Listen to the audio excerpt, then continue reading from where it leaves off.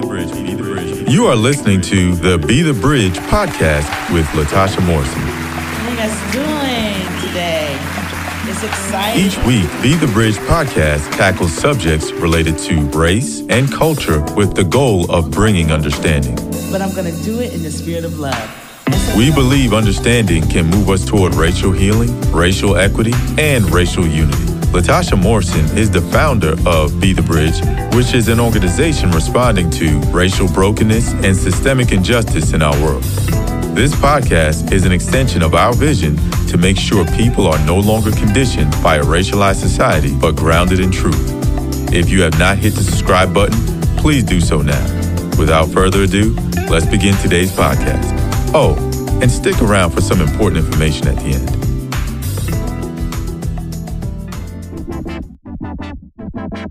Hello, Be the Bridge family. Once again, I am Tandria Potts, and I am here to set up a wonderful blast from the past. Many of you have been tracking with Be the Bridge podcast since the beginning, but a lot of you have recently joined us, and we are so grateful that you tune in each week. We're going back a bit to represent an episode from an earlier season. Make sure you stay until the end because I'll have some information that I'm sure you'll want to know. With that said, enjoy. This shouldn't be a surprise, but this is in honor of our anniversary edition. Yes, Be the Bridge is 4 years old, and I wanted to talk to a few people that were there from the beginning. So I have Miss Jennie Allen. And there's something new that's added to her bio, and I just got to read this to you guys. Jennie Allen is the New York Times bestselling author of Get Out of Your Head, the founder and visionary of If Gathering. She is a passionate leader following God's calling on her life to catalyze a generation of women to live what they believe. Jennie has a master's in biblical studies from Dallas Theological Seminary and lives in Dallas, Texas with her husband, Zach, and their 4 children.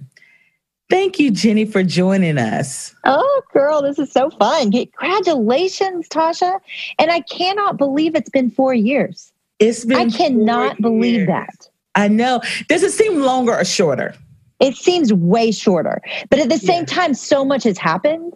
Yeah. So in that regard, it feels like we've been doing this forever, If Gathering and Be the Bridge. But gosh, I mean, it also feels like yesterday we were in our first little, gathering of our I know. We did, and we didn't it's funny how you hesitated on that because it had no name. There was no name. There was no name. What did we call it? Yeah. We just call it the circle. Yeah. And then there's been so many names since. So I'm like, what's the current name? But anyway, it was just our little circle and it was totally organic and man, did God use it. And then from there, once I formed an organization, then we started calling it Be the Bridge groups. But our group originally, there was no such thing as Be the Bridge. And so our group originally was just the circle. Mm-hmm. Yep. I know. And I mean, time flies. And we started meeting back in 2014. Okay. 2014. Yeah. Which is crazy because that's the year that If Gathering started. Okay, I want you to tell the story. Tell me. Yeah. Okay, I want to tell you a story. How did we meet? All these stories are so good, and they have 2 perspectives. Like Tasha's perspective and mine that are very different. My first memory of you is with the tacos. Did we meet before that at If Gathering? Tell me that story, or you tell me your side of the story. No. Okay, so I tell the story, and you said that how we met, that we both have our own versions of how we met. Okay, so just let me just be honest. There are a lot of ladies in Austin named Jen. And Jennie and Jennifer. And so it was a popular name in the 70s and 80s. Yeah. And so I was getting confused at which Jennie or Jen, who was Jennie or Jen. But I actually met you personally for the first time after the first If Gathering at that luncheon that we had. Yep. And so that part's first the same. meeting. Okay, so that part's the same. We're on track so far. Okay. Yes, except, so I didn't know you were going to be there, though. So my friend Kim was like, hey, Jennie, I have heard that you want If Gathering to be diverse and that you care about that. And I'd love to go to lunch with you and tell you about my experience. And maybe she said she'd bring a friend or something, but I did not expect what I showed up to. So it was like 5 of y'all and me, I think. Yeah. We did the gang up. Yeah, we did the gang up. Yeah, but I'll tell you, and my heart kind of sank when I got there because I thought, let's be real. I knew I was not doing a good job. The If Gathering was not doing a good job. And gosh, still, I cannot claim that we are doing a good job. We've got so far to go. So I knew it was going to be interesting. But what I didn't know is, one, that we would have so much fun and that it would be it would be so life-giving to me. And then 2, that you all would roll up your sleeves and say, we want to help. And that was the thing that I couldn't believe. And I walked out with a new sisterhood. You guys had this dream of pulling together, I think it was Kim Patton originally saying, hey, let's meet after this and let's do this little group together.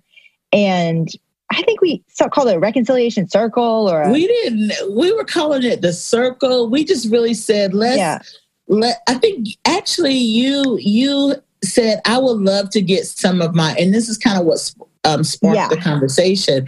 After we talked and you heard our experiences, first of all, I was around that and you came over and you sat down, we had lunch.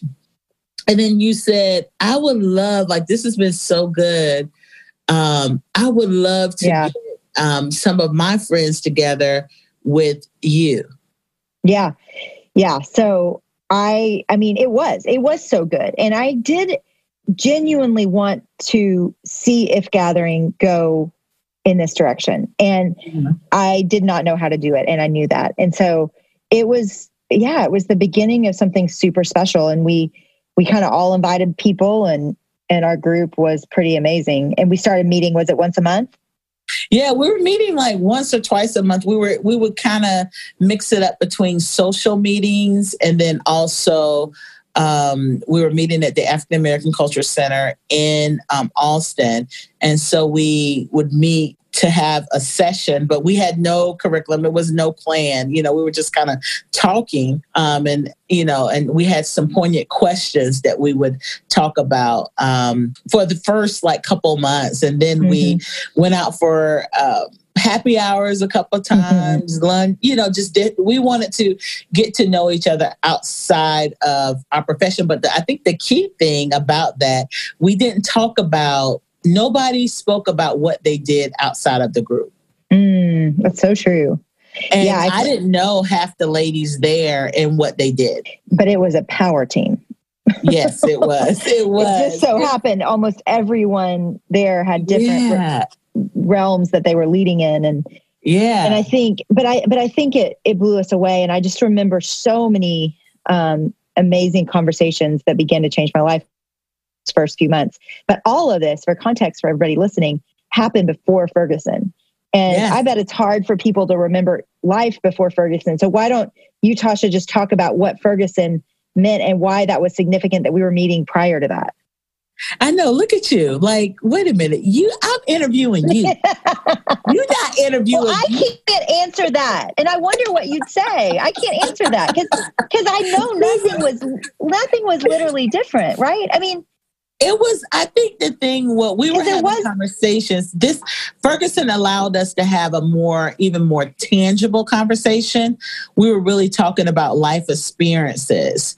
But really, Ferguson allowed us to tap into the lenses that we were seeing the world through, and then it allowed us to tap into the racial disparities, the systemic issues that caused some of the issues that we were seeing. And so it allowed us to have a deeper conversation. I don't know. I think I don't know if we would have gone as deep if Ferguson would not have happened. What for you during this time stands out the most? What stands out the most for you? Well, so many things. For one, I came in very naive, even though I had done a lot of training for adoption in this world. So my youngest son is from Rwanda and is African American. And so I'd done a lot of the white privilege training through that process. Praise God, whoever, I can't remember what agency we used, but they did train us somewhat. So I had read in this field and all that, but I was so naive. And I think the experience at that point, prior to it hitting the news and everything, was an awakening for sure.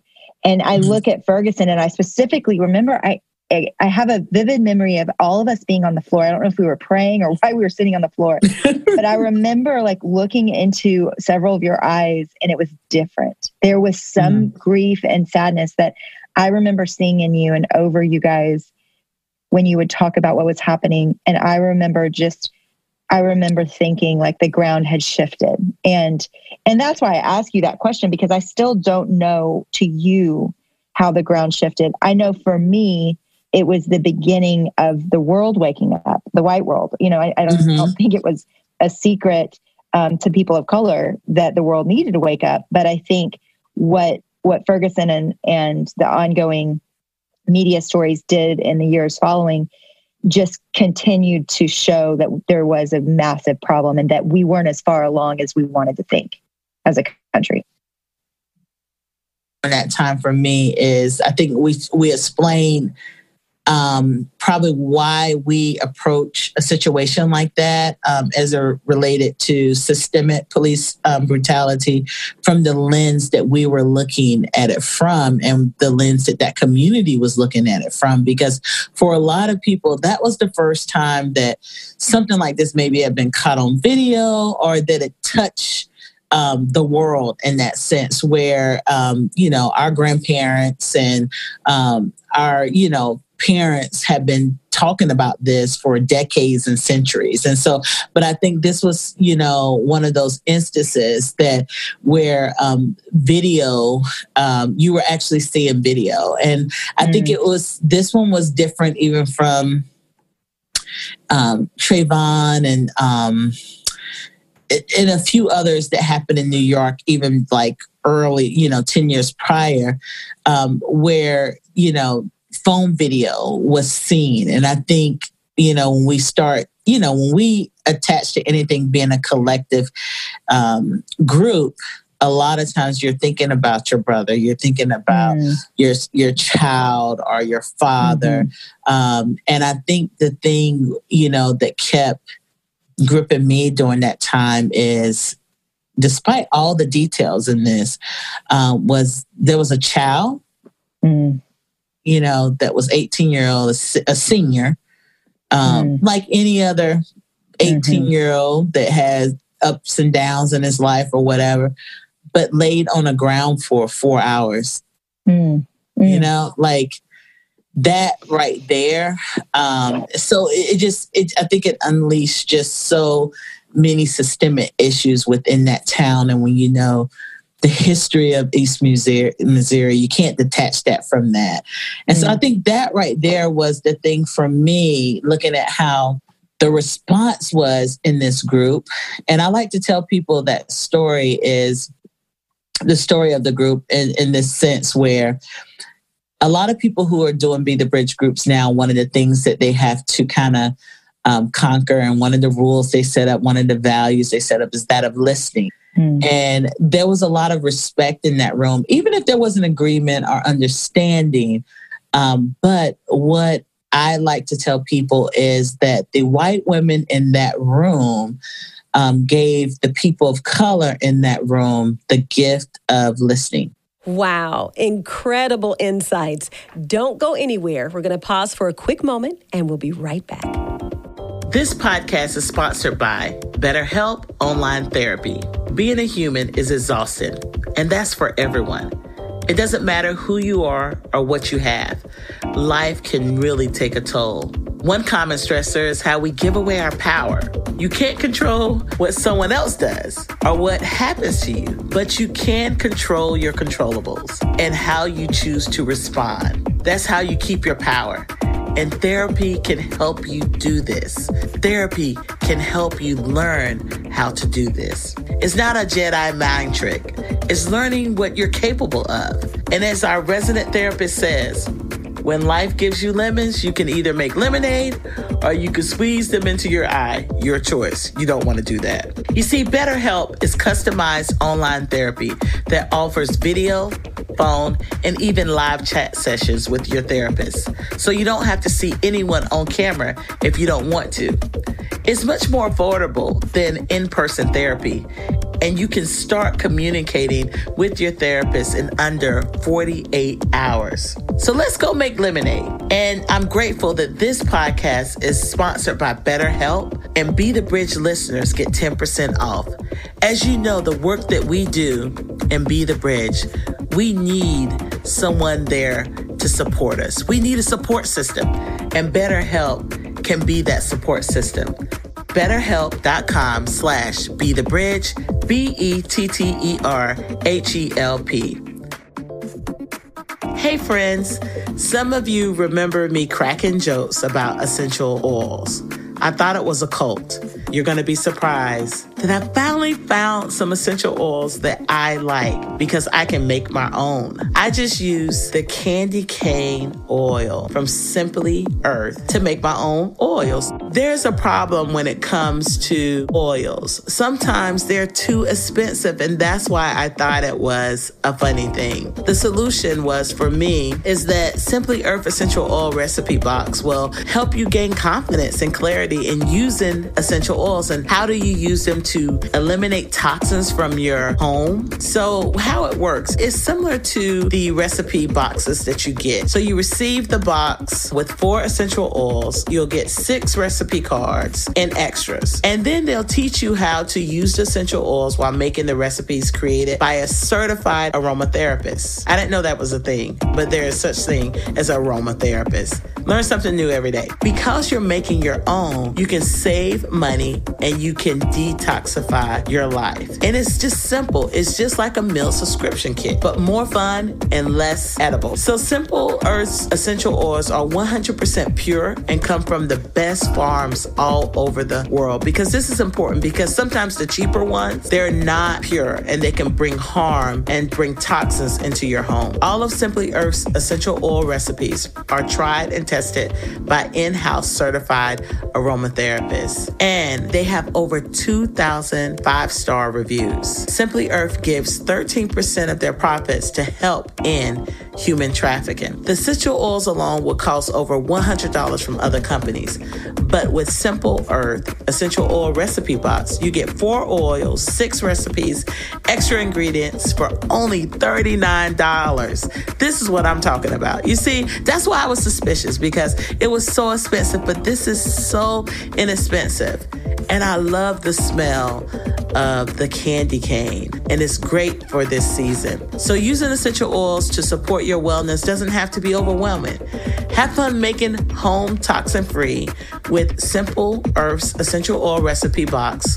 Plus, get a free 80 milliliter diffuser when you subscribe using our URL. So all you have to do is go to simpleearth.com/BeTheBridge, and you'll get signed up for $39. What an incredible holiday gift to give someone this Christmas. Hey, Bridge Builders, I'm so excited to tell you about a tangible way that you can give back and provide hope this holiday season. As you know, Christmas is one of my favorite holidays, and I love to give gifts. And one of my favorite things this year has been Thistle Farms. They make beautiful candles, bath and body products. Thistle Farms, they provide healing, housing, and employment for women survivors of trafficking, prostitution, and addiction. And this is how it works. They provide women survivors 2 years of free housing and resources, such as counseling, medical assistance, and legal advocacy. That is so important. I love their vision and mission for Thistle Farms. I encourage you, as you're looking for gifts for your loved ones this holiday season, to explore thistlefarms.org. Their products are simply wonderful. Giving them this holiday season is a tangible way that you can give back and you can be a bridge of hope for women survivors of systemic injustices. While you're there on their site, all you have to do is type in Be the Bridge when you check out, and you will get a 15% discount. So not only are you giving to a great cause, you're also getting a discount as you give to that cause. And this is just for our Bridge Builder listeners. And so make sure you go to thistlefarms.org and support an awesome ministry that is giving back to so many people. Thanks for staying with us. Let's get back to our conversation. And what way has our friendships maybe challenged you? You know, like what ways have I challenged you? Have I challenged you? Oh, girl. I can't even imagine my life without you. I cannot imagine my life without you. And I mean that on so many different levels. I mean, we both started organizations around the same time. You are a dear friend when it comes to a leader that was in the trenches with me, building beside me. And we've been through a lot together, just behind the scenes as friends and leaders.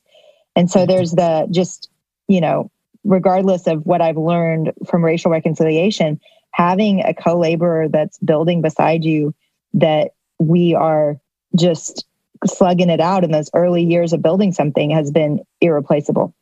But when it comes to racial reconciliation, from the moment we met, Tasha, you have pushed for me to understand. And I mean that in the most gracious way, because you've always had grace for me at the same time, but you pushed and you've been intentional about that pushing, and you haven't let me fatigue or become apathetic. And it's the greatest gift, because I believe in the work so much.